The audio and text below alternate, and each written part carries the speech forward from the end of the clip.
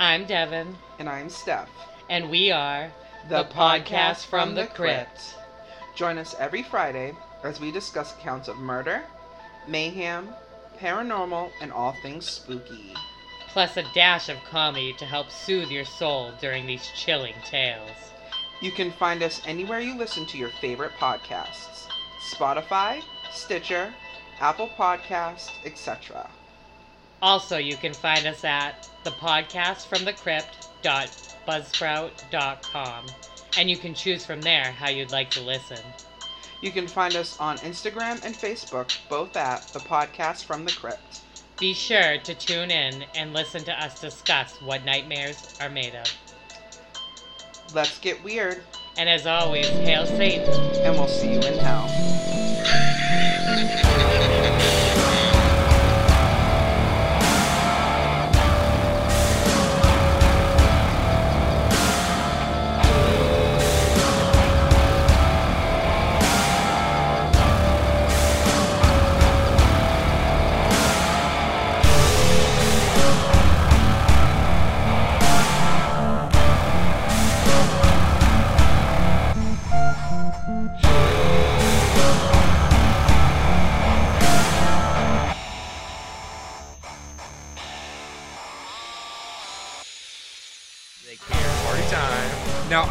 Before you came here, I watched a video that I didn't know that I wanted to watch, but now that I have, I'm really happy. Right. It is a crab eating an onion ring.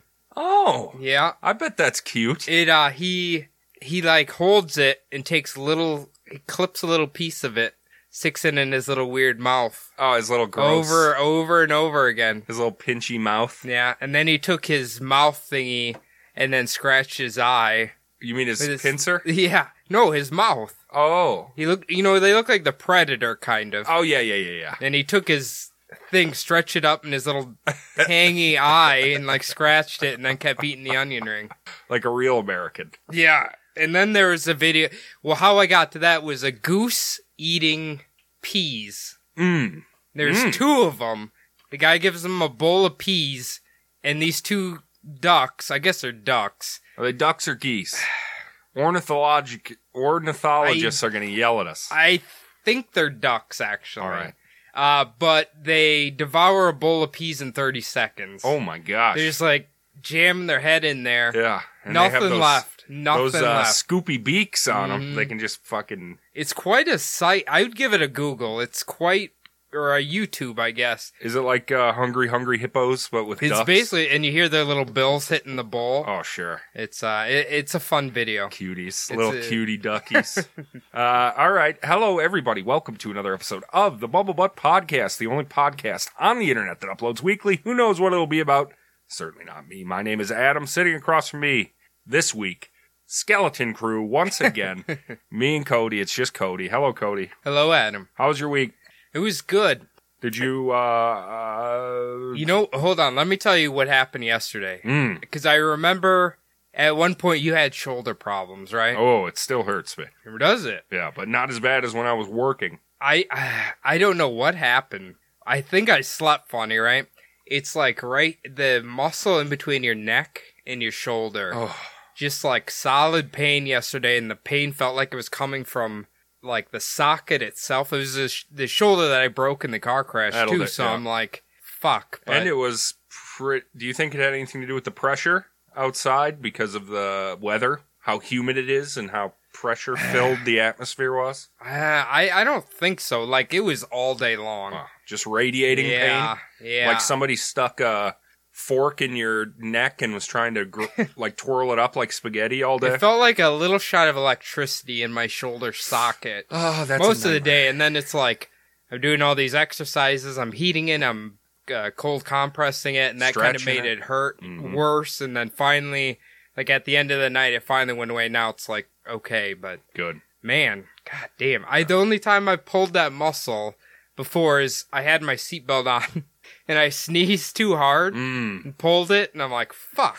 You ever done that before? Oh, yeah. God, I hate that. Oh, that hurts so bad. Yeah. It's like a hot water being poured down. That fucking hurts. Yeah. But I remember you were having it really bad, then you got a massage That was the best Was it? decision I ever made, was to get that massage. By the hippie man. Yes, that was working out of Jordan's weird garage gym. That I don't think's there anymore. Not there. They had to shut down. Did That's the way of the fucking world Yeah. for small gym owners right now. I feel real Yeah. bad for them. I actually read some guy's post that said he wouldn't care how many people died, he just wants to get back to the gym. That was his quote. And I'm like, yikes. Okay. That's insane. Yes, That man is a absolutely. terrorist. That man is Yeah. a terrorist. You don't need to go back that fucking No. bad. No. It kind of makes sense, like, for Brad. He can go to that gym. Nobody's there. I think they do pretty good sanitation and social distancing. Distancing. Mm-hmm. Well, he goes to a Muscle Man gym, right? It looks like it from the pictures he sends me. The Cottage Grove one? That boy just put down, he just squatted 325. He was over 200 for the first time of his life, like body weight wise. I can't believe it. He's got the genes for it.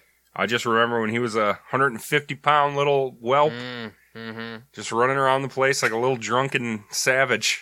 You know what? If it helps his depression, why not? That's all that matters to Keep me. doing it. I wish Jordan was still roided up, Oh, but he's got a new steroid, and it's called a baby. oh yeah, That'll keep him going. All right, Cody, I think we need to dispel with the pleasantries okay. and get directly into Jennifer Pan, Part 2, the conclusion of Canada's Casey Anthony. Cody, Yes. we left off last week. Well, there were 3 of us last week when we started, but this week it's just the 2 of us. We left off with Jennifer Pan in the hands of Detective Bill Gates. Not the billionaire. Not the... Not the guy who's allegedly going to inject us all with a microchip for the mark of the beast. Who's giving us 5G. Pentagram, bro. Ugh. 5G. Pentagram. People are fucking insane. He was in the middle of playing both the good cop and the bad cop at the same time. Gates had her fooled into believing satellites could see through walls and worked as always recording X-ray cameras. This isn't fucking Batman Arkham Asylum, goddammit. That technology does not exist. After all, police in Canada are indeed allowed to lie to get a confession, but in no way are they allowed to make deals, threaten, or promise anything on behalf of the judicial system and the courts. You remember that, what's the Confessions documentary Netflix did? Confession tapes? Yes, and Yeah. the Canadian, I assume they're what this guy was, where they... A truth validation Yeah. expert? Yeah, and they kept saying fucking in a Canadian Oh accent, my like every 2 sentences. That was like the first one, right? Yeah, It was that like one is the hilarious. Indian kid and the Yeah. white kid and the Yeah. nuts. That shit was fucking hilarious. I wonder if he's doing that to her.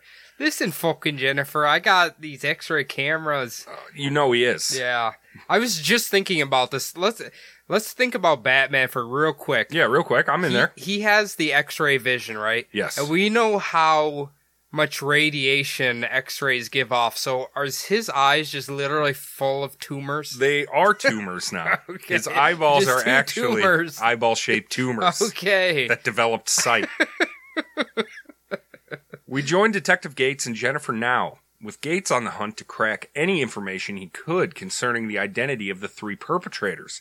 He knew that she knew a lot more than she was letting on, especially about Daniel Wong, whose name kept being brought up by almost everyone interviewed in this case. Jennifer, like a broken record, kept repeating, What happens to me? What happens to me? What happens to me? before snapping to attention with a new version of her story. She starts talking about how she tried to stop them. If I could have stopped them, I would have. Next, inaudibly on the audio, but picked up by Gates, she whispers, They were supposed to take me, just me, because I'm such a disappointment. It was supposed to be me, so they could be free from me. I am disappointed in everything. Even when I tried suicide, I failed. ugh, I mean, yeah, that's a lot of self-loathing you got going on there. boo. You know what's funny? That picture you sent me for our Instagram post, I'm just looking at her picture, like, I don't know, something looks wrong with her. I know. And she's 24. Like, she looks like she's 16 or 17 and she's 24. That is true. She does. And she acts like it, too. With her, like, fetal position and her dry-eyed sobbing and all that nonsense. Well, how I knew instantly she was guilty from the picture is because a girl her age should have been doing, like, duck lips or something in a picture. True. Like the peace sign, duck lips. Yeah. Do it like a filter on there, maybe. Hands on the hips, one knee out. You know what I mean? Got to get all the angles or whatever. Gates is pissed at her petulance, practically cringing himself off his chair. Jennifer goes on to explain that she didn't know who the hit squad was. She only knew one of their phone numbers and knew that one of them went by the name Homeboy. I love that. Okay, was that in her cell phone? I got it was all capitals Homeboy. It was. You'll see that these scumbags, they have a system to try and stay off the grid. Okay, all right. Her order to them was to come in the house and kill her. They know it was her because she was the only young girl in the home. Jennifer then says that she got Homeboy's number from a man named Rick. Suspiciously, she left Daniel Wong's name out of things completely. According to Jennifer, the agreed-upon price to have these 3 men kill her was $2,000. If she wanted to die, she was to have the 2K ready and in the house on November 8th. First off, my father's name's Rick, and a Rick without a K in it, don't trust him. Yeah, unless it's Ric Flair. You're right. Yeah. Number 2, so she's claiming that she wanted to pay assassins to kill her. That's right. That is the ultimate edgelord move. You bet your ass it was. Oh my God. Oh, she is such a fucking nightmare. Oh my God. Gator here was starting to lose it. What you've just told me is a half-truth. Sit up. Look me in the eyes. What I do believe is that you paid a man $2,000. What I don't believe is that the job was for you. It was always for your parents. Yeah, it's a pretty unbelievable story. Jen doubles down and adds reinforcement to her outrageous, sappy, soap opera-sounding story. She brings up her hidden iPhone again. She said that was the phone she used to communicate with the killers. They texted her asking for VIP access, and that was her cue to go unlock the front door. Okay, this sounds like a fucking fans-only thing. Fans only? Is it only fans or fans only? I don't know. What do you mean? Like we're internet celebrities and stuff, Twitch girls and stuff, like, you pay them for nudes on there. Really? Isn't that only fans or fans only or something like that? You don't have to be lonely at fansonly.com. You've never heard of that? City folks just don't get it. I think it's fans only, I think. So, like, if you started to want to sell your nudes or something, you'd go on there. All right. And then any fans of the Bumblebutt podcast could get nudes of you if they paid money. Or Well, maybe you do a webcam show, something like that. Well, listen, we'll market this. I'll do Okay. some themed only based on our episodes. I'll Yes. dress up as Cotton and stuff like that. People would pay good money for that, I guarantee it. And show my wiener off. Could you shave that perfect, like, flat haircut like Cotton has? You bet your ass I could. Especially with the amount of growth I got going on. The amount of salad I got going on up here right now. Is yours? Yeah, yours is thick enough to stick up like that, I think. I got like a Larry Bird mullet going on right now, to be honest. Hey, he's a millionaire. I just watched The Last Dance. Okay. We'll talk about it later. Okay, all right. Gates might have pushed his luck a bit too far with what he said next as far as trying to trick Jennifer to admit her guilt, but he was truly annoyed. Your dad wasn't supposed to live, but when he did live, he was able to tell us what happened that night, which was in conflict with what you told us. This is how you deal with stress. You give half and you keep half. That's your stress mechanism. That's what you've been trained to do. No one thinks bad of you here. Everybody in this police department feels sorry for you. Basically, it's like a volcano. And at one point, it was just too much, and you erupted. Is this guy fucking alter ego Dr. Phil or what? Jesus. Well, I'm Dr. Phil. Jennifer coldly responded with, Is that what you want me to say? But that's not what happened. I need you to listen closely, okay, Jen? At this point of the investigation, I will be arresting you for murder. Also attempted murder and conspiracy to commit murder. Do you understand? Ooh, okay. Bold claim here. So she, from there, went to a small detention center awaiting trial, which would still be fucking 3 years away, by the way. 3 years? You bet your ass. The trial won't even take place till 2014.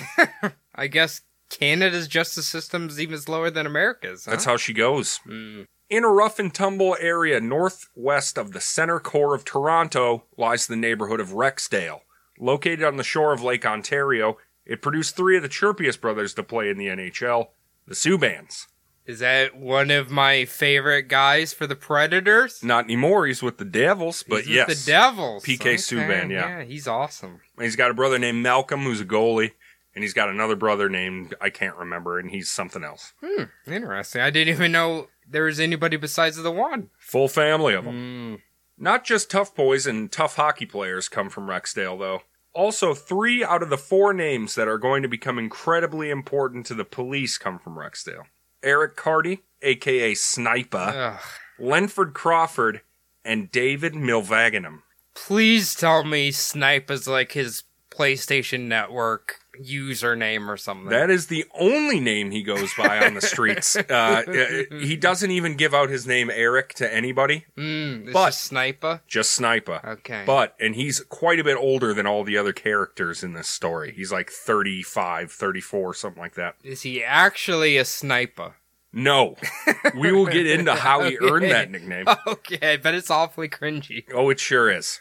By the way, it should be noted at this point, not a single person implicated right now is a white person. Oh. There is an Asian and varying degrees of black people. Okay, so Eric Sniper is an That's right. African-American male. Eric Carty is like African-Canadian. Okay. He sounds... I don't know what to say. Like when I say Lenford Crawford, he's from Kingston, Jamaica. Okay. Originally from Jamaica. Okay. David Milvaginum was born to a Sri Lankan father and a Jamaican mother, and they immigrated to Canada. Okay. So that's what I mean by like he's like a Canadian, African Canadian. You know what I mean? He's a naturalized, born here. His parents were born here. That kind of stuff. Okay. All right. You know his name's awfully close to Eric Cartman. It certainly is. So no wonder he wants to be called Sniper. Just like Charles Manson Field. God, I love it every time I drive by. In 2006, a journalist for the Toronto Star wrote that Rexdale has become shorthand for suburban blight, social breakdown, and gang violence. Like in cities all across our own U.S. today, police tried dumping money, resources, and officers to clean up the streets, but it never sticks. Because just like many cities in our own U.S. today, they tried to use might to pacify the population, and in this case, Rexdale is predominantly minority. So it's like a pocket city of Toronto, kind of. Exactly. Okay. But Toronto is, god damn, it's like the London of Canada. It's so international. Yeah, you're not going to... Really? Well, it's like you're not going to find too many Canadians in Toronto, just like you're not going to find too many British people in London. You know? Yeah. Okay, so it's not like Quebec where... If you're not French, you're not welcome. Yeah, then they tell you, that's get out of them here. Crepey boys, that's how they roll. Montreal. I'm from Montreal. 2 weeks after the murder of Bic Hanpan and attempted murder of Hanpan, on November 23rd, 2010, the Command Triangle pushes their investigation entirely to finding the perps. Hanpan is the key person, and he's filling in more blanks for the investigators with every passing day. Without a warrant, investigators couldn't get the full records for Jennifer's iPhone from Bell, the carrier, but they were given a snapshot which shows timestamps and phone numbers for calls and texts. From the snapshot, they uncovered pretty quickly that Daniel Wong had not been honest with Detective Milligan. Daniel had told Milligan that he hadn't spoken with Jennifer in over a week before November 8th. This snapshot shows that on November 8th alone, the two exchanged 36 texts and 14 phone calls. Here you had me believing Daniel was innocent. Right? God damn it. That's, you can thank Jeremy Grimaldi and A Daughter's Deadly Deception for that. I mean, did these people not understand that cell phones were being tracked at the time? Okay. Because they were using burners and shit, thinking that was gonna whatever. But when idiots have your name, your actual name as your burner in their contacts, it's not gonna help you. When you get a Cricket mobile phone or whatever, yeah, they're gonna still track you. Is that Cricket Wireless? That's what I was thinking. Yeah, or Virgin Mobile, or... I was wondering how that Richard Branson son of a bitch got so rich. Virgin Mobile, I've never even seen someone with one in their hand. Oh, I used to have one. That was my first phone. Yeah, a pay-as-you-go phone. Mm-hmm. Interesting. Because it was like 2009. And I was like 19, and everybody else had phones, and I'm over here like waiting for people by the house phone, waiting for my mom to be like, Adam, it's for you. My mom doesn't sound like that, by the way. I remember those days. Also on the snapshot were a bunch of numbers in rapid succession that had no name or address attached to the accounts. Burner phones, they are commonly referred to as. Prepaid cells that make the user much, much more difficult to track. Each of these calls lasted no more than 45 seconds at the long end and 20 seconds at the short end. The last call received from one of these burners was at 10:05 p.m. It lasted 3 minutes, 22 seconds, and that was only 5 minutes before the home invasion that took place at 10:13. So this is probably the go ahead with it. Let me give you the breakdown of what's going on in the house. Exactly. Okay, all right. Getting a warrant for the cell tower information was a cinch after that. Unfortunately for police, it can take up to a month for the cell company to provide the data after a judge signs off. While awaiting the data, detectives tried throwing a Hail Mary and calling every one of the burner numbers in the iPhone call history. Unsurprisingly, no one answered. Yeah, probably wouldn't with a burner. That's the point of a burner phone. He also texted all of the cell numbers and said, hey, it's Detective Milligan with the police, call me. I figured he'd be like, hey, big boy, are you feeling naughty tonight? Give me a call back. You want some hot nudes? Text back this number. He's got to be more tactful than he is being right now because it's too out. You can't just be like, hey, this is Detective McDonald. Yeah. Yeah, that would be, that's a ridiculous thing to do. So, was it yesterday or the day before? I got a call. I never answer my phone if I don't know the number, but I got a call. I'm answering and he's like, hey, I'm offering you a free roof inspection. Woo! And I told him, I'm like, oh no, we just replaced a roof like 3 years ago. And then he messes up his script and like, he's like, oh, I'm sorry, sir. Hold on a second. I can hear him flipping the pages. He's like, well, actually, we cover that within blah, blah, blah, blah. I'm like, no, I don't need it. No, thank you. It's like, you have a nice day. And he kept talking. Then I felt bad, but it just hung up. I can't answer my phone. Yeah. I can't do it. Yeah. I think he might have been a scammer, but I could be wrong. Hey, maybe he actually was a roof inspector. Maybe he gets money from the insurance company if he comes home. If they do it, probably. I don't know. Just the best thing to do is just don't ever talk to me. Don't ever offer me things. I don't want it. I'm too scared. I don't want nothing. Leave me alone. With another frustrating sit on your hands and wait situation, Detective MacDonald, a clean-cut military veteran, pulled up to the house of Lenford Crawford, the only number on the Bell iPhone call log that was tied to an actual name and address. Lenford Crawford was born in Kingston, Jamaica, on June 2nd, 1982. His father, Lenford Crawford Sr., got sponsorship from the Canadian government and bolted, leaving behind his wife, son, and daughter. Lenford Sr. would end up marrying his sponsor in Canada and starting a new family. Okay, so when you said bolted, I thought you meant he left Canada, but no, he just found a new family. He left Jamaica for Canada. Okay. He got sponsorship to go to Canada from Jamaica. So how exactly does a Canadian sponsorship work? You're just... You know how Lamim got brought over? Yeah. Same kind of thing. Really? Mm-hmm. Okay, interesting. I mean, it's a lot colder in Canada than is Jamaica. I think there's a lot more opportunities for people than there are in small little... Well, when you hear about Bob Marley, what was it? Somebody came into they went into the Jamaica radio station armed with AKs and took it over or something, right? Mm-hmm. Is that his story? Yeah. Sounds like a wild place. It still is a wild place. It's like tyrannical against the poor people. Really? Yeah. Like obviously the resort parts are amazing, but the poor people that are there are not living well. So are you saying that maybe Sandals Resort, we shouldn't be supporting them?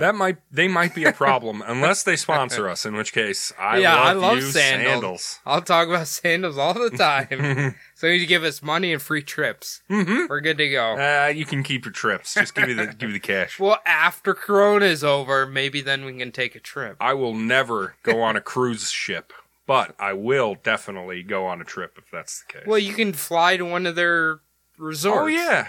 Yeah, I suppose. Eat and everything. Chill on the beach. Huh. Do whatever fly you want. in. Yeah. I don't need a boat. No. Boats are for losers. Boats are for people that want to be trapped on sickness-infested... Boats are for hepatitis B. That's what they're for. Exactly. If you're a fisherman, you're going to get Hep B out there. Everybody knows it. Everyone. I watched Royal Pains. There was a whole story arc about it. I also watched that, and there's a kid who got Lyme's disease. Oh, yeah. And that was, would he have a tick, like, in his ear, and then he just fainted, and then... He magically took the tick out and he was cured, but instantly. Little did they know Lyme disease is not curable. That's not how that works, really. No. With a severely diminished income, Margreta Crawford, Lenford's mother, did what she could to keep her son and young daughter fed and independent. Eventually, she had to admit defeat and move back in with her parents. So she did as good as she could. Mm-hmm. Okay. She gave her the old fucking college try, that's for sure. Lenford Jr. gets sent to his father's in Vancouver to get a better education than he could get in Kingston. This was a big mistake. Okay. Lenford Sr. didn't look after his son very well, and Jr. was able to roam the streets at will and start hanging out with some unsavory characters. He would be picked up several times over the next few years for piddly drug charges. So, Lenford, how old is he at this point when he gets sent there? High school, I'm assuming, right? Nope. College. Yeah, when he gets sent to Canada. When you said better education, instantly I thought of college. And then I'm like, well, that's kind of his responsibility to take care of himself when he's in college. But if he's in high school... Yeah, for his late high school years. Yeah, Dad needs to be kind of making sure he keeps him out of trouble. Fuck yes. Yeah. It's real easy to find trouble when you're in high school. Especially in Canada. Oh, Canada. Margetta and her new husband finally get sponsorship and move to Vancouver to try and finish raising Lenford the right way. It actually kind of works. Lenford falls in love with fast cars, and he gets a job at a high-end mechanic shop called Kick Customs as a stock boy. Okay. After 3 short months, his hard work and dedication pay off, and management promote him full-line mechanic. He was getting $17 an hour, owned his own car, and worked as much overtime as he could. Hey, that's great. Hell yeah. That is great. I know an individual who would like to probably do this as well. Hell yeah. Detective MacDonald woke Lenford up from a nap with his knocking. Seemingly relaxed, Lenford agrees to be interviewed by the police at the station on the one condition that they drive him to work at Kick Customs after they are done. Okay. So he's saying... I don't want to be late. I can do a police interrogation, but make sure I'm to work on time. You better get me to fucking work afterwards. Well, so he's done a 180 since he been getting involved with the bad crowd, and now he's really wants to make sure he's going to work on time. It shows dedication. It's actually a really good-looking thing. It's a little bit of Jordan in this young man. Fuck yes. After the pleasantries, telling the police where he worked and how hard he worked, talking about his son... talking about trying to reconcile with his baby mama, MacDonald eventually steers the conversation towards Daniel Wong, a name that's been coming up way too frequently for investigators not to ask. As it turns out, Lenford did know him, but mostly called him by his nickname, Bruce, and they used to hang out, but nowadays, with Lenford working full-time and being a father, he just didn't have time to run with those fellas anymore. Ain't got time for Bruce's bitch ass. Bruce. Fucking Bruce. I don't know how you go from Daniel to Bruce. Yeah, he doesn't even, look like a Bruce. No. He just looks like a little Asian guy. Is Bruce a regular first name, or is that like a nickname of a regular name? No, that's a regular one. A regular one, okay. Do they call him Butch sometimes instead of Bruce? I think Butch might be Or Butch a regular name. Okay. I feel like I knew somebody named Butch. Maybe they called him Bruce. I don't know. Bruce. All I can think about is Bruce Campbell when I hear that name. Yeah. It's the only thing that comes to my mind. Stocky fella. I don't know any other Bruces. Stocky fella with a chainsaw hand. That's what they call Australians. That's what English people call Australians. And then Australian people call English people Nigels. I was just going to say, Australians have some very interesting slang terms. Oh, yeah. Wow. Yeah. They almost don't even make sense. Yeah. I think another one I heard for British people was like tar, liquor, or no. Something like that. It's pretty racist, it sounds like already. Well, it's for British people. Yeah. Because obviously Australians Probably don't like British people that much. No, because that's who banished them Yeah. to their spider hell. It was something like that. I'm just like, what the... Or, I don't know. It was fucking weird. Didn't make any Tory sense. bastards? Were they Tory bastards? Because that... It might be. I don't know. It was just like the weirdest... Australians are clever. I'll give them that. Definitely. They're quickly. very clever. Especially Aussie, man. Oh, yes, he's great. McDonald asks how he knows Jennifer Pan. Lenford kept pleading that he didn't know her at all. But with the old MacDonald pressure turned up, he gets him to admit to calling Jennifer to try and reach Daniel. Well, I mean, if he's essentially treating him like Superman, boring holes through his eyes, then... This cycle happens 2 or 3 more times over. MacDonald asks Lenford a question. Lenford gives a vague half-answer. MacDonald turns up the heat, and Lenford admits to even more. It all finally clicks into place, and Lenford relents and tells Detective MacDonald that the reason he called Jennifer's iPhone at 10 a.m. and 6:13 p.m. on November 8th was to try and figure out where Daniel was so he could re-up on weed.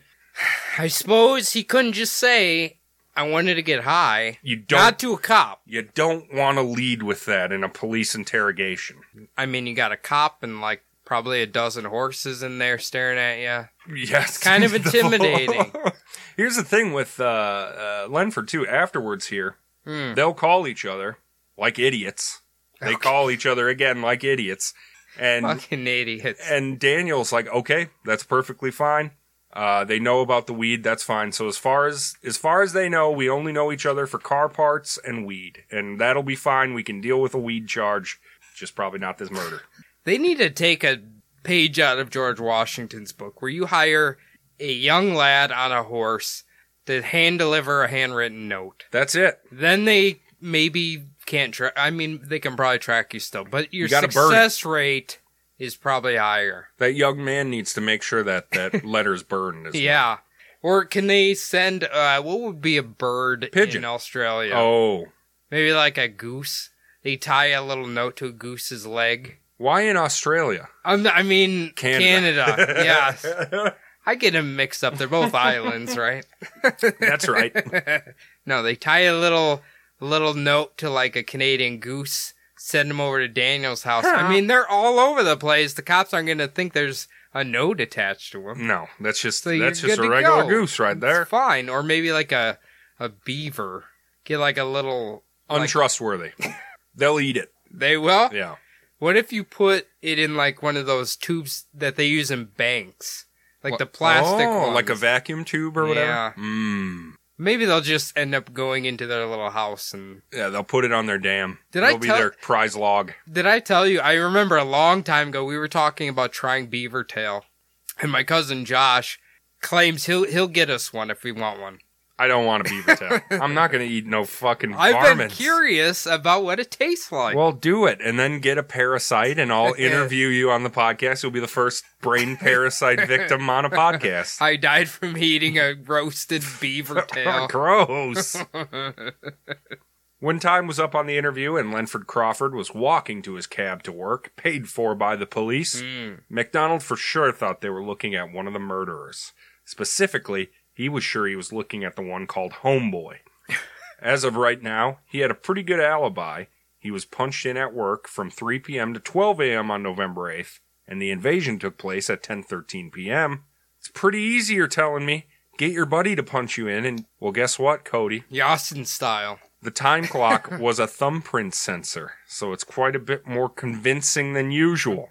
Okay, how is it this company has a thumbprint sensor to clock in and out, and in this date, you and I at Walzer Automotive were still using a piece of paper and a stamp card. I know. What the fuck is going on I know. here? But in 08... Oh, in 08, Jesus Christ. No, back when I was working in 08 at the ice factory, we had a handprint sensor. That was our time. you? Yeah, and then I went to Walzer. I was like, what the fuck? I gotta punch a clock? Okay, I've never worked a job where they had a handprint sensor. I don't even like to use it on my phone yet. Yeah. I mean, I could see that. Now mine sees my face and opens up, so that's even worse. What happens if you, like, get plastic surgery or something? I guess I'll have to call Apple's. Once I get my facelift, I'll have to call Apple. You need to watch the movie Goodnight Mommy. What is that? It is... So the whole movie is the mother has plastic surgery and she has twin sons. And they become convinced that that's not their mother anymore. Oh. And then they kind of start trying to figure out if it's actually their mom or not. And then it gets really demented.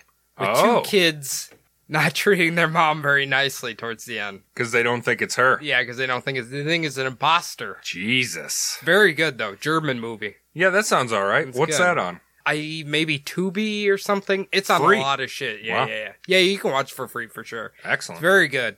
Next up to be questioned was Andrew Montemayor. If you'll remember this unique name, Jennifer accidentally let it slip in her initial interview. According to Detective Gates, who was running this interview, Montemayor was a terrified-looking, queasy young Filipino.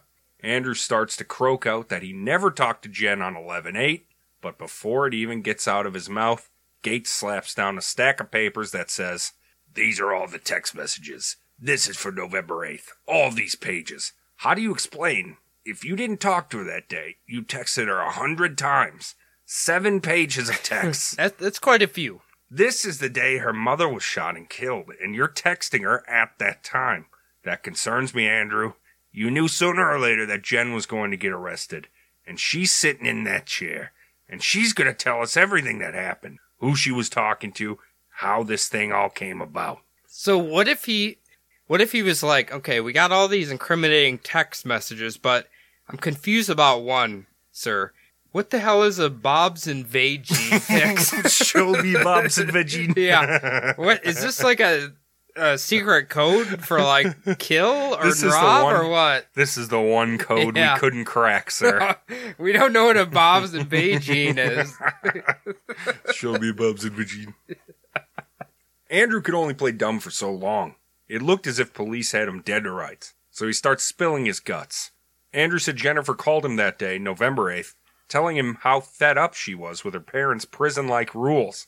She told Andrew she planned a home invasion for tonight, but was going to make it look like a robbery. The men she hired would demand money and then kill her parents. Jennifer was to be tied up and unhurt during the ordeal. They should make like after you just said that, I feel like they should make an adult version of Home Alone and base it around this story. The traps are for his parents. He pays or what's the robbers' names? I can't think of their names now. In the show. In Home Alone. He pays them the Wet to come. Work Bandits? Yeah, the Wet Work Bandits. Yeah. He pays them to come kill his family. And tie him up. Make it look like an accident. Well, look, he calls him. He's like, "Look, I know we've had a rough history, guys, but I could really use a big favor right now. You can steal whatever you want. Just come take out my family." My jerk-ass older brother. Yeah. My mom who forgets me every time. The guy who drinks Pepsi and pisses in my bed. At first, Andrew started laughing, he said, when she brought this up. But she wasn't laughing. He told her, "Hey, it's up to you. Do what you need to." Not actually taking her seriously, he had known her to have a flair for the dramatics. A girl who refuses to smile has a flair for the dramatics here. That's you got that 100% right. She should have just been an Applebee's waitress. And she was, but she had to hide it. Well, Eastside Mario's. I don't know if that's Applebee's. As for the other texts that day, Andrew said they were only about how much he had a crush on Jennifer and him complaining about stress at his job. Andrew gives up another big juicy piece of info. He said in the spring of 2010, she had actually contacted him to do the wet work. All of this was incredibly helpful in strengthening the case against Jennifer, but it didn't get the police any closer to finding the actual triggerman. I wonder why he's not really involved, right?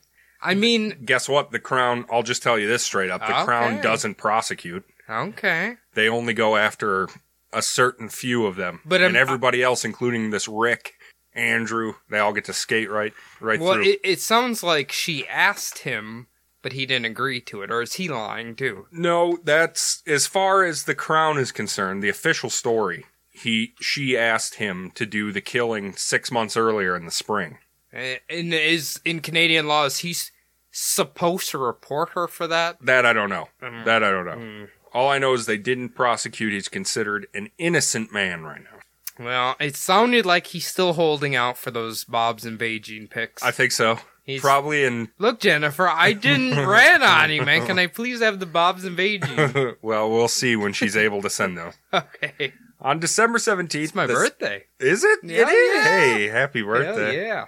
The cell phone tower records finally came in. All of the detectives considered this to be their Christmas. There was so much data to comb through, confirming old suspicions and giving light to so many more. Hanpan walked into York Regional Police's Markham station. His facial wounds were looking a lot better than they had, and he was starting to regain some mobility in his neck. Han participated in a photo lineup, and out of 12 pictures, he only ID'd one.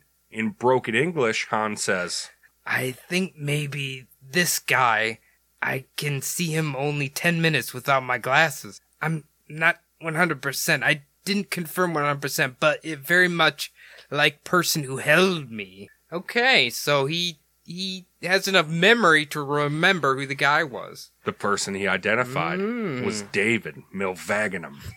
This guy asked me for Bob's and Beijing, or he shot me, bastard. On the picture, which we can post for Instagram, he has a hell of a Jerry curl. Does he? It's pretty crazy looking. And he's got a pretty pedo-looking skinny mustache, too. So he kind of looks like Deion Sanders from the 80s or 90s. But even more Islander. Okay. On the phone, registered as contacts were two women named Georgia McQuaid and Francine Johnson. They gave up a man known as, quote-unquote, the Indian, when police show up to question why and how they were in the phone of murder suspect Jennifer Pan. Okay. The Indian, Rambo, and Cooley were all nicknames that a fellow called David Milvaginum went by, probably because of his letter salad of a last name. Okay, we need to know. Please email us, Canadians. Like, are you required to have this many fucking nicknames here? I think they are. Like, yeah. All these people have goddamn nicknames. I know. What is Jennifer Pan's fucking nickname? I don't even know. I don't even know. I wish I did. I'm sure they had a special... Oh, also, Daniel Wong was also called the Kid. So he was called Bruce, the Kid. They got... Well, I remember when you started this, when you said Jennifer Pan, all I could think about was a half man, half goat playing a flute. Yeah, so Danny DeVito. Yeah, so... David was born in Montreal to a Sri Lankan father and a Jamaican mother, like I said, and they quickly relocated to Rexdale for his father's work. He grew up near Eric Sniper Carty's house, and Eric remembers David all the way back to when he was a little kid causing trouble around the neighborhood.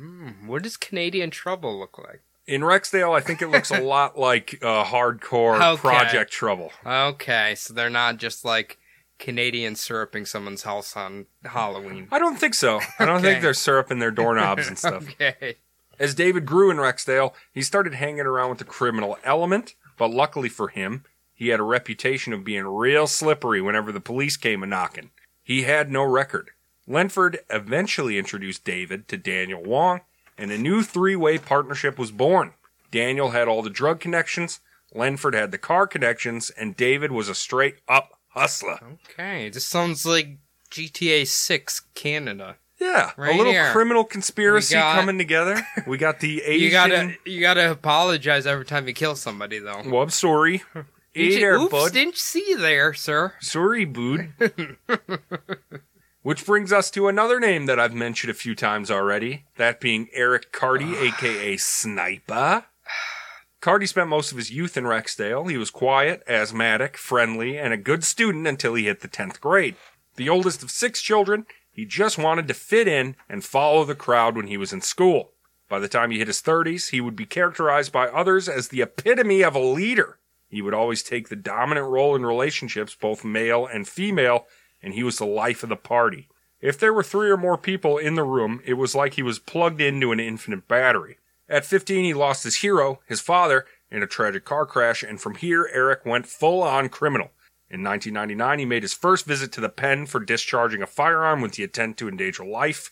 In the parking lot of a crowded water park, Eric saw someone he was beefing with, rolled up next to him with a .22 and shot him through the left eye. The bullet didn't penetrate the skull, so Eric was only sentenced to 5 years. This earned him the nickname Sniper, which he later had tattooed on his leg, along with a pic of an AK-47 for some reason. He used the 22. This literally sounds like the one guy from American History X. He also has a tattoo that says, "Ride for us or die with us," or something like that. Ride with us or die for us. I wish this guy could meet, and I want you to beep this name out, in a duel. I don't know who would be the most badass, to be honest with you. Probably the Hoax. Yeah, probably you'd take him down. He's got that American street cred. See, this is what happened when in 1999 he heard his first Eminem album. That's it. Then he grabs the goddamn gun, so tune it. Oh, that's Dre with an AK to his face. He heard that song and was like, uh-oh. That's crazy, though, that the 22 didn't penetrate. Like, didn't Eileen Wuornos kill all them people with the 22? Yes. From, like, point blank, though. Wasn't she in the cab with him when she... Yeah. Oh, I thought you made it sound like he literally walked up to him and popped like him. a drive-by. Okay, 22 drive-by. All right. Yeah. Not... And in the book, listen, Jeremy Grimaldi, you got something a little wrong here. Uh-oh. He says he rolled up to him with a 22 sawed-off shotgun. And I can tell you that does not exist. There is no such thing. Oh my god. I've shot a 22. You literally, it's hard to tell the difference between a 22 and a fucking BB gun, it is. To be honest with you. It is. Obviously the damage is a lot different, but... It sure is. 22s are no joke. You can really kill yourself or others with them. Be careful, idiots. Especially, Shitburger always told me that if you get hit in the head with the 22, it's going to jump around and scramble your brains. Give you a little scrambling? You don't want... Maybe that's what happened to him. That's why he's so stupid. It could be. He's lived in I mean, honestly, he's kind of a combination of all these men put together. He is. He's gangsta, hick, anything he needs to be in any situation. So, are you saying Sniper is bisexual? Were you putting that out there? No, no way. You said men and women.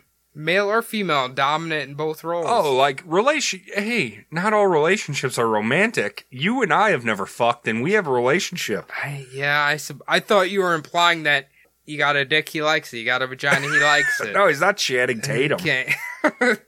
Wait, he likes both? Oh, yeah. He is a notorious bisexual. Oh, yeah, he's a horny boy. Get her done, Tatum. Horny boy.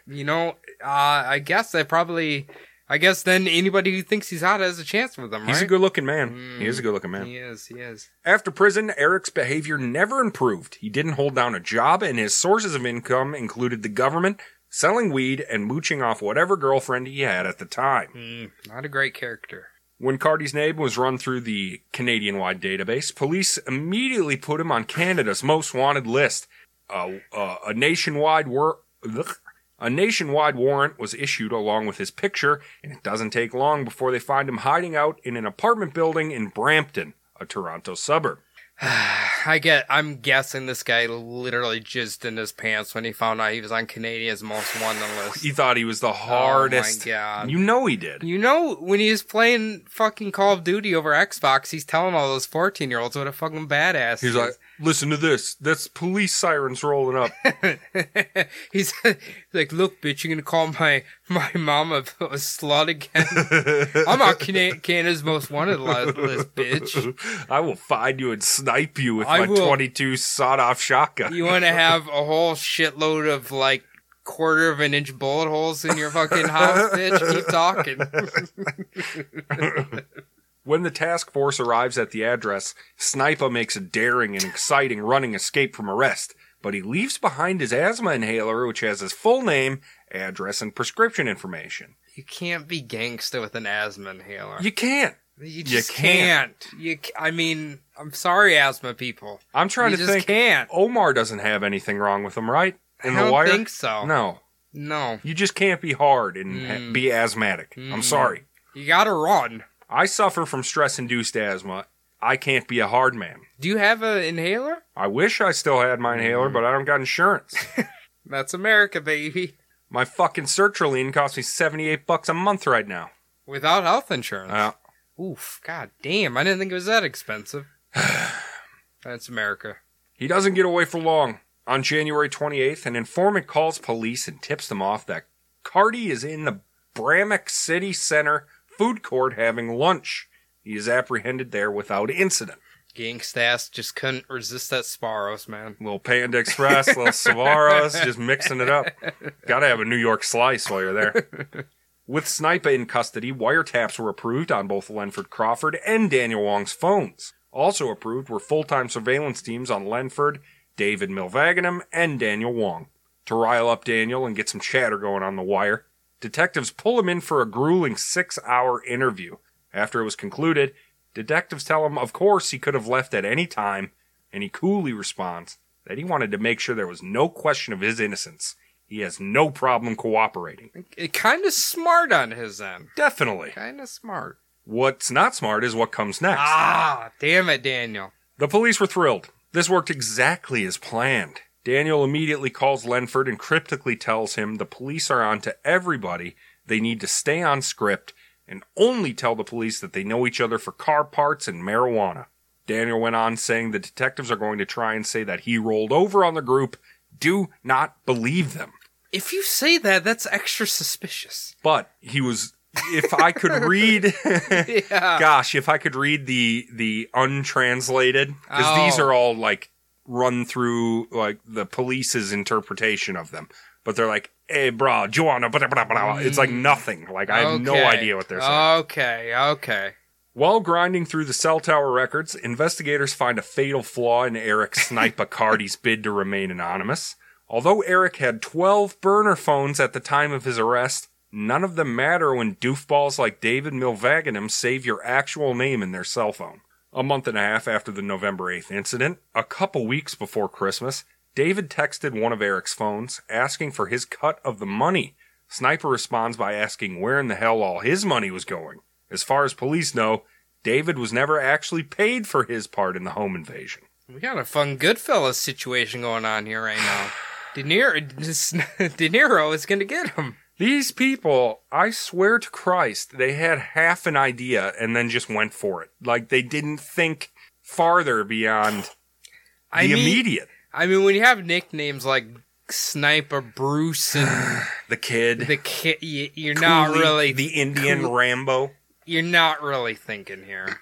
Based on these texts, police rolled up on David Milvaginam at a mall. I don't know what it is with these guys in malls. Is that fucking Sparrow's Pizza, man? They can't get enough of it.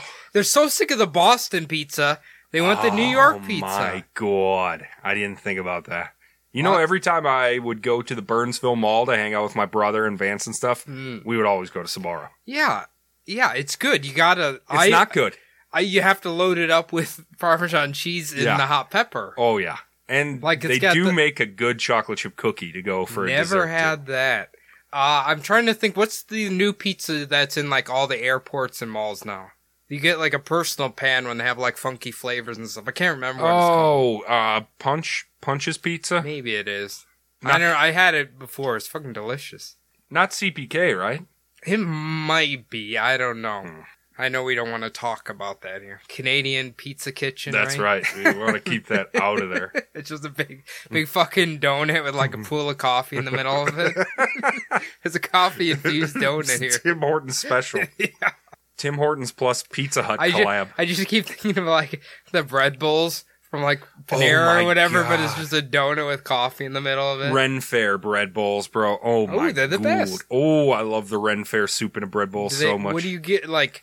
If it's a real Renaissance, wouldn't it be like muskrat soup and then like a shitty butter on it? Probably not broccoli cheese, which is what I always get. I don't think they had broccoli or cheese. I'm assuming they thought broccoli was satanic back then. I think so. They didn't realize how good it was as little brooms to clean out your colon.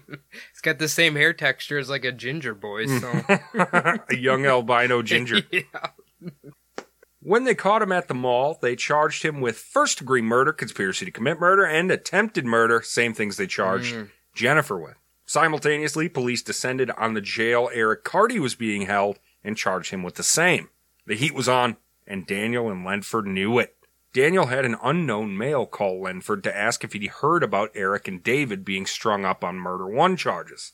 While this was transpiring, police discovered from the cell record that both Daniel and Lenford's phones had pinged on a tower in Ajax, a suburb about 45 minutes east of Toronto, hours after Jennifer's arrest. The prosecution suspected, This Ajax meeting was to discuss the wrinkle in their plans now that their co-conspirator was arrested. Most importantly, how are they going to get paid? They're still concerned about that at this point. Definitely. Okay. They really don't get it through their heads that they're fucked. Everybody else is getting arrested, and they just think they're going to be able to get paid and get out. Like, you know those, the police shows that Walsh used to be on where they had, like, high-speed chases and stuff? Mm-hmm. Like, can you imagine those guys in a high-speed chase calling and be like, so when am I getting my cut of the robbery money? Like, I know I kind of got a lot of heat on me right now, but like I'm really concerned about that my life insurance money should be coming through, right? I know I killed my wife, but I really need that life insurance money. Idiots. On April 26, 2011, Daniel Wong was arrested at his work at Boston Pizza in front of all of his co-workers and charged with, you guessed it, first-degree murder, conspiracy to commit murder, and attempted murder. I think this is appropriate. You bastard. You bastard. You wicked fucking pisser. That'd be sweet if his boss came out of the back and said that to him. You fucking You fired. beast. You fired, you bastard. Ledford is arrested a few days later on May 4th as he smokes a joint in his girlfriend's driveway and is charged with the same. Although the press conference mentioned many more arrests to come, this would be it. Prosecutors were champing at the bit to get this thing underway.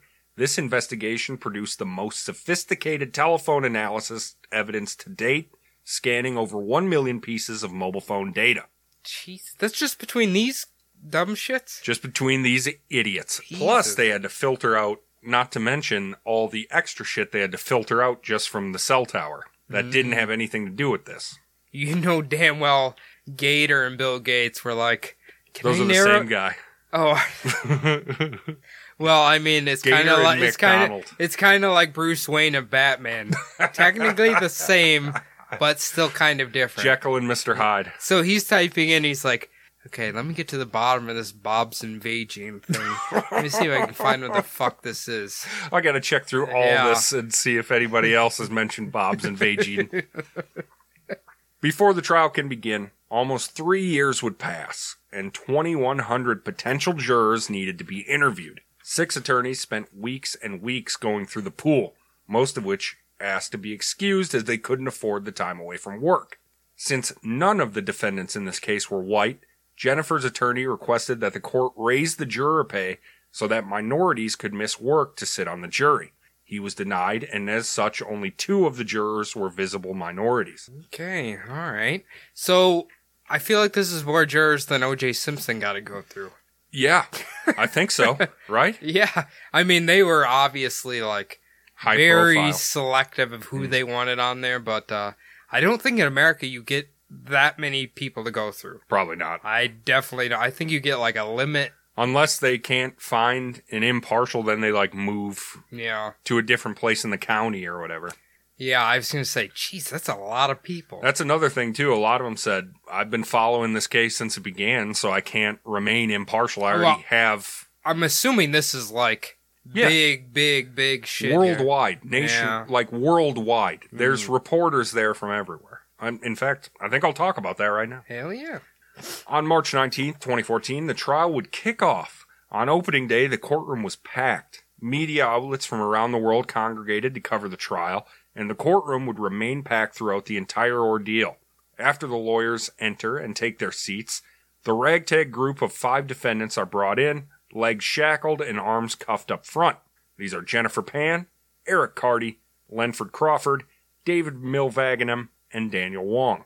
Assistant Crown Attorney Jennifer Halligan, who would receive universal praise from court reporters and even defense attorneys after this case, opens for the prosecution. Oh, yeah. On Monday, November 8th, 2010, just after 10 o'clock at night, 3 men entered the Pan home in Unionville, a quiet neighborhood of Markham. They were in the house for less than 20 minutes. Bick and Han Pan were left to die. Bick Pan died. Han Pan miraculously did not. I am not going to talk to you this morning about our theory of what happened that night and why, yet this case is about murder. The plan and deliberate murder of an innocent, middle-aged woman and the attempted murder of her husband in their own home on a quiet Monday night in a quiet neighborhood. Murder that was arranged and paid for by their daughter, Jennifer Pond. But this story is also about love. Love a girl has for a boy. An obsessive, relentless love, and what she will do to keep him. Love that a father has for his daughter, and what he will do to protect her. Love that led to what happened in the basement of an ordinary middle-class house. Damn. That's a good one. Very poetic there. She's getting it. I mean, honestly, the defense attorneys, it says in the book. They love this. The defense attorneys in the book say that she's pretty much guaranteed a judgeship if she should want it. Like, really? She's such a good attorney that she could do whatever she wants. I'll say this, all the true crime books I've read and stuff, man, I don't know if, like, to be a lawyer you have to, like, take a lot of, like, poem courses or something, but all their shit is, like, so, like, precise and poetic and just, like, flows really... I don't know if somebody else writes it for them. Like, I don't know. Some of these guys are just, like... All lawyers should write books. I guess. Some of them do.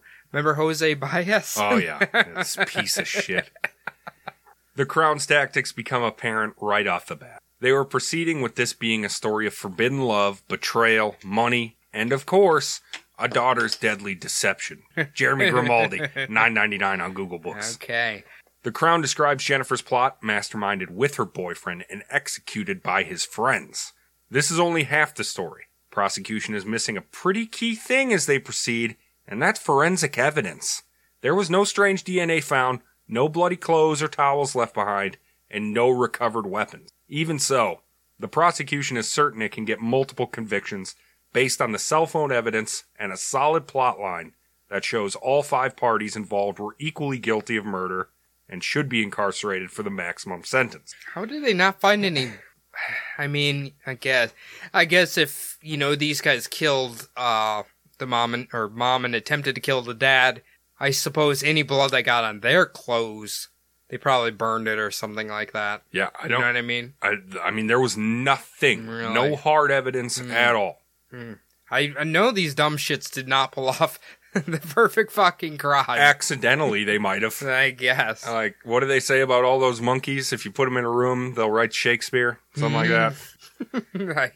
I'd like to see that, actually. If you put an infinite amount of monkeys with infinite typewriters in an infinite room, eventually one of them will, by accident, write Shakespeare. Okay, is that a quote from goddamn Stanley Kubrick or what? Maybe. I don't know. I've heard it so many times, and I'm pretty sure I mangled the hell out of it. All I can think about right now is the opening to 2001. The goddamn monkeys. We're looking at the damn... Yeah. Gosh, that's such a cool record. For the listener, we have the awesome 2001 Space Odyssey record. Official soundtrack right next to us in the studio. Right Iconic songs on that fucker. Right next to Santa Muerte and... Chewbacca. Chewbacca never killed anybody. Or no, he definitely killed people. Yeah, he killed a bunch of people. He might be a serial killer too, technically. I think he might be, yeah. You just can't see his boner through his hair. That's the problem with Wookiees. Small dick to body size ratio. Halajian front loads it. Gets all of the Crown's shortcomings out in the open at once by saying, I told you that 3 men entered the Pan home that night. We know we don't have all 3 of them here together today, but that doesn't matter. For the rest of the trial, we will focus on these 5 only, and we will prove that each of them knowingly participated. That doesn't mean they all pulled the trigger. They didn't, but they all had a role. All of them took part in the planning, and we can prove that at least 2 of them were in the home. Jennifer and David. David had a gun. Eric Cardy was at the house, but whether he was inside or not, we can't say for sure. We know Daniel and Lenford weren't there that night, but that does not matter. They were all instrumental in putting the plan in motion, and they helped Jennifer carry it out, knowing full well what they were doing. I'm surprised she didn't call him Sniper in there. Oh, yeah. I can't believe she didn't. Sniper was in the house. We have a sniper in the house. The star witness prepares to take the stand. Han Pan takes a slow but determined walk to the box, wearing an open-collar black shirt and ill-fitting black dress pants, because his waist is so tiny. So if you remember Mr. Vang from work, no waist, no ass. I generally don't check out elderly Asian gentlemen if too you often. If you look at an old Asian man that's not tubby, they have very small waist, very small okay. legs. Their pants never look like they fit. So he might have to get like a 24-32 or something. No, 24-28 or something. I've never dealt in those sizes since I was like 4, so I don't remember.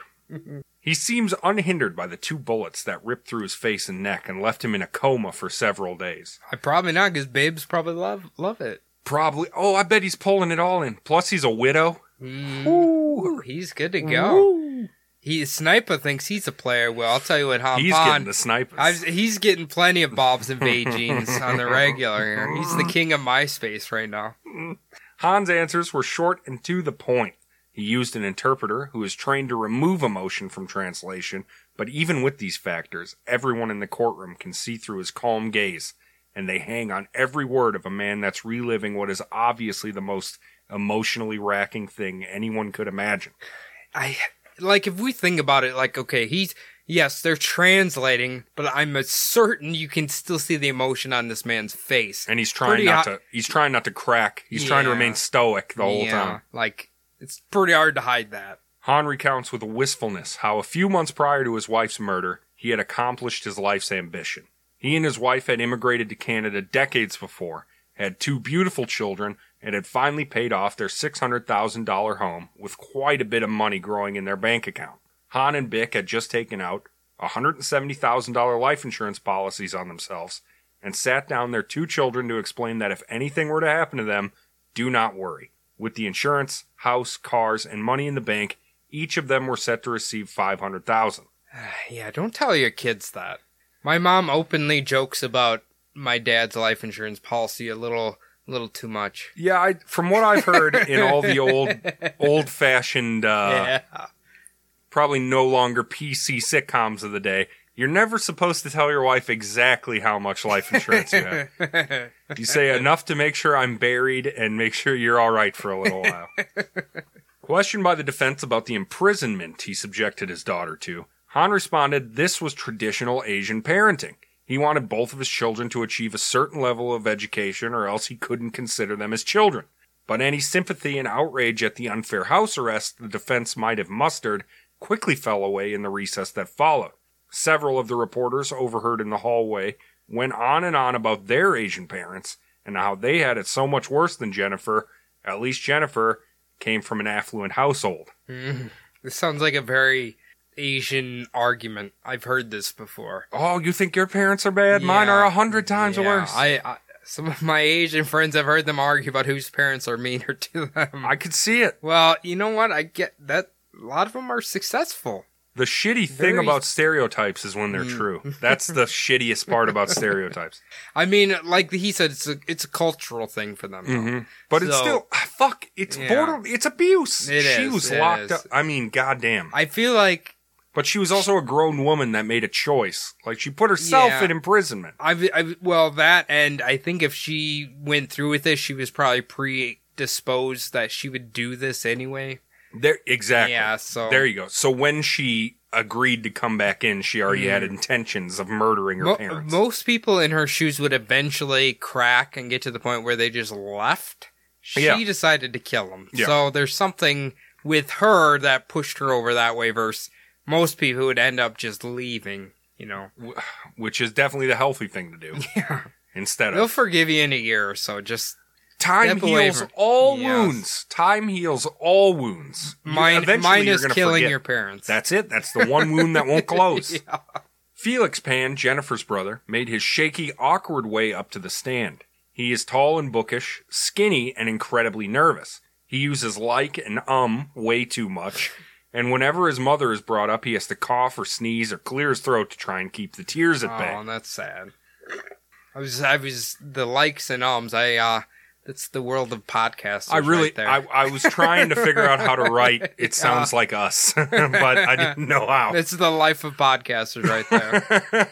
Felix brings up his sister's University of Toronto degree, which he had seen her show people countless times, and she would bring it out on job interviews, quote unquote. He was shocked to find out it was a fake that she simply typed up in Photoshop. Ooh. Well, she must have been pretty good at Photoshop at the time, I guess. There's a picture of the degree in the book. It actually looks decent. It's great. It actually looks decent. It's not great, but... Well, I'm saying I probably couldn't even do that right now. No, that shit's hard. He was shocked to find out it was fake and that she was... I already said that. Felix also says they couldn't attend her graduation ceremony from college because there were no tickets left and her parents couldn't see any pictures because her friend accidentally went back to Hong Kong with the pictures still on her camera. It doesn't work like that. That's insanity. It does not work like that. This was 2010. Yeah. Facebook was in full swing at the time. Right. Right, that's right. Fucking Zuckerberg, man. When the defense takes over, they try and push their narrative that the murder plot was intended only for Han Pan. And the reason Jennifer was so broken and upset was because of Han Pan's isolation abuse. Felix remained strong. He didn't want his sister to walk away from this. The two things the defense gets him to agree with are Han definitely used isolation as punishment or to get them to comply, and in the days leading up to the murder, Jennifer was isolated beyond normal. But he says house arrest is too strong of a term. So she wasn't even allowed to like go do the chores or go to piano lessons or anything. Like, she was pretty much locked down to the house. She wasn't allowed to leave. Well, that does sound like worse than house arrest. I don't know why Felix, maybe just because he doesn't want to see her get away with anything.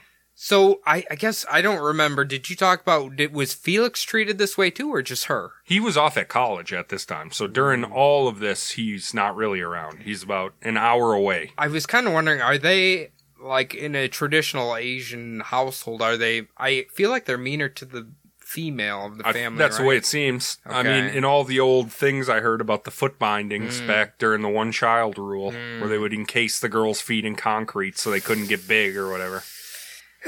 Okay, that's not great.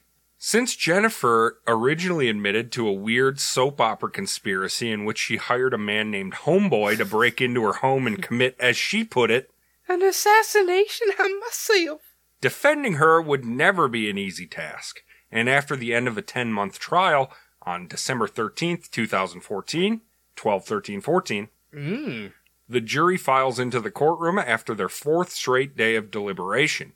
The accused are already seated, and the three males, Lenford, Daniel, and David, all look around, acting bewildered and scared. Jennifer, on the other hand, tries to maintain a playful disposition before the judge calls the court to order and their fates are announced. She even picks a little piece of lint off her attorney's robe and blows it away laughing and stuff.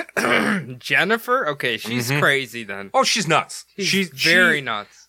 I don't know if she's just trying to portray, like, if she's trying to put it out do some magic to put it out in the universe, that she's going to get innocent, but I don't know.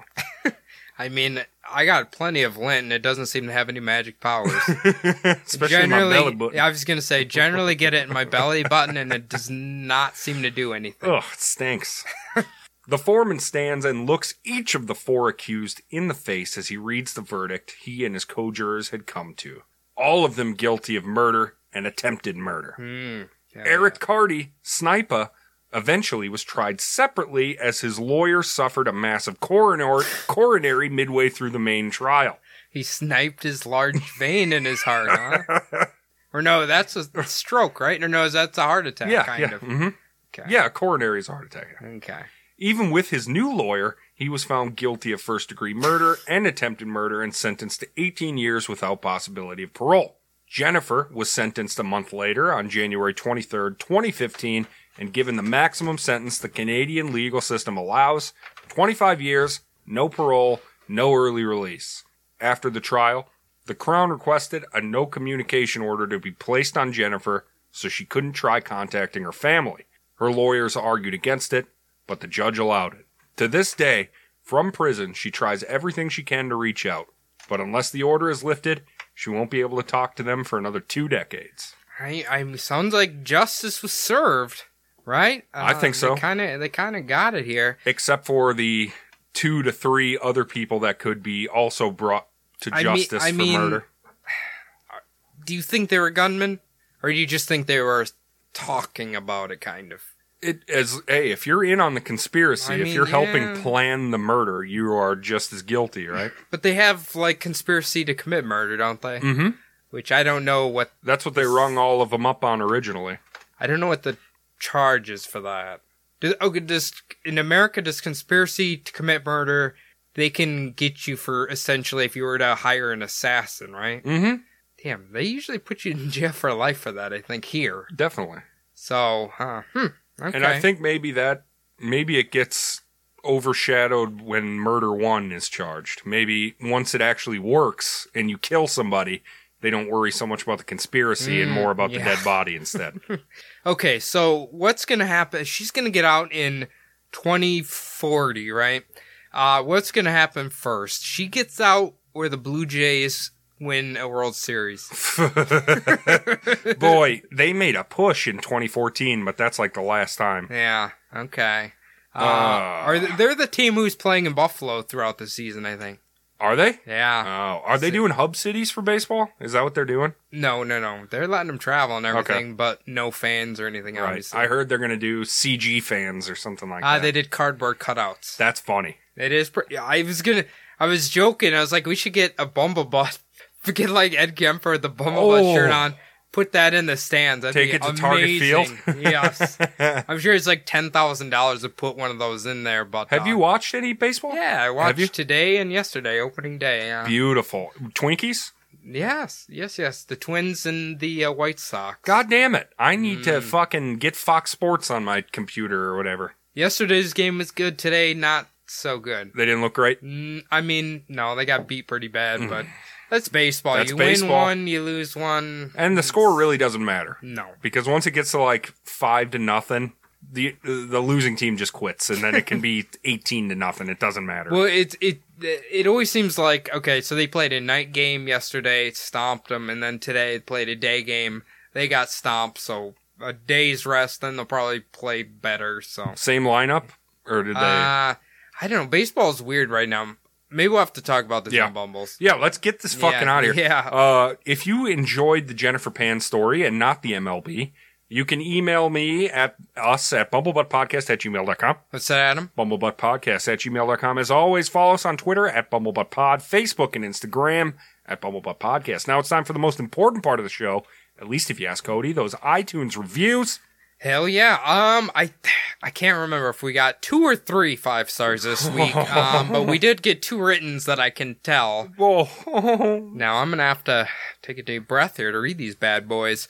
Now the first one is, I was instantly hooked on this podcast. And that's when the cannibalism started. Hell yeah. By Little Witch 95. Thank you, Little Witch. I believe we have talked to her as well. Yes, absolutely we have.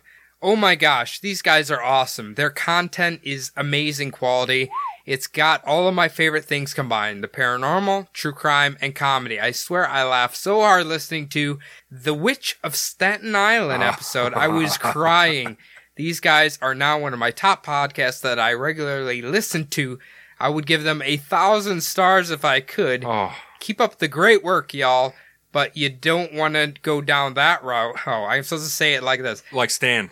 But you don't want to go down that route. There you go. I was trying to figure out if that is a real Maine accent or if it's not. We don't know. We don't know. Or God if it's just his accent. All right. Fantastic. Thank you very much. Definitely. Now, who is that from?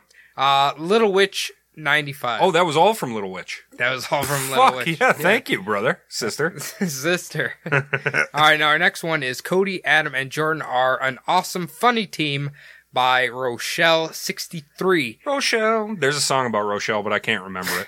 Maybe you can sing it for us later.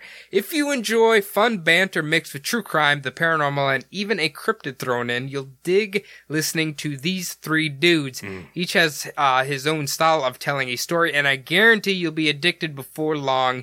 You've been warned. Yes. Enjoy. You've been warned to enjoy. I forget what they call that. Where they put the ellipses. Ellipses, yes.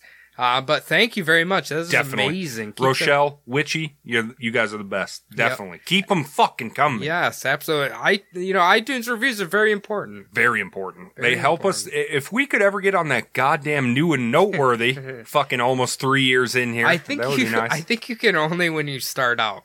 No. New No? and noteworthy. Okay. New and noteworthy. We might be able to. We might have to like blow Steve Jobs' corpse to get on there or something. But I consider us noteworthy. I believe we should be on there. I believe so too. Hey, go to patreon.com/bumblebuttpodcast, sign up, listen to our new Mothman episodes. Hell We're about yes. to record another one right now. It's going to be Hell great. yes. I know it. It's going to be good. The extra naughty part. Oh, yeah. All we got last time was a little lesbian Zax. Little Five foreplay. Little Foreplay. six play. Yes. All right, guys, that's going to do it for all of us here at the Bumble Butt Podcast. Jordan, we wish you luck. Ollie, we wish you luck. Cody, thank you very much for being here. Thank you, Cody. Thank you, Adam. And I've been Adam. So thank you very much to everybody. Thank you for listening. And we will see you next Tuesday, unless it's Thursday. What? Yeah, it works. I And like then- Have a nice weekend, unless it's Tuesday. it. Spa-da-ba-da-bop.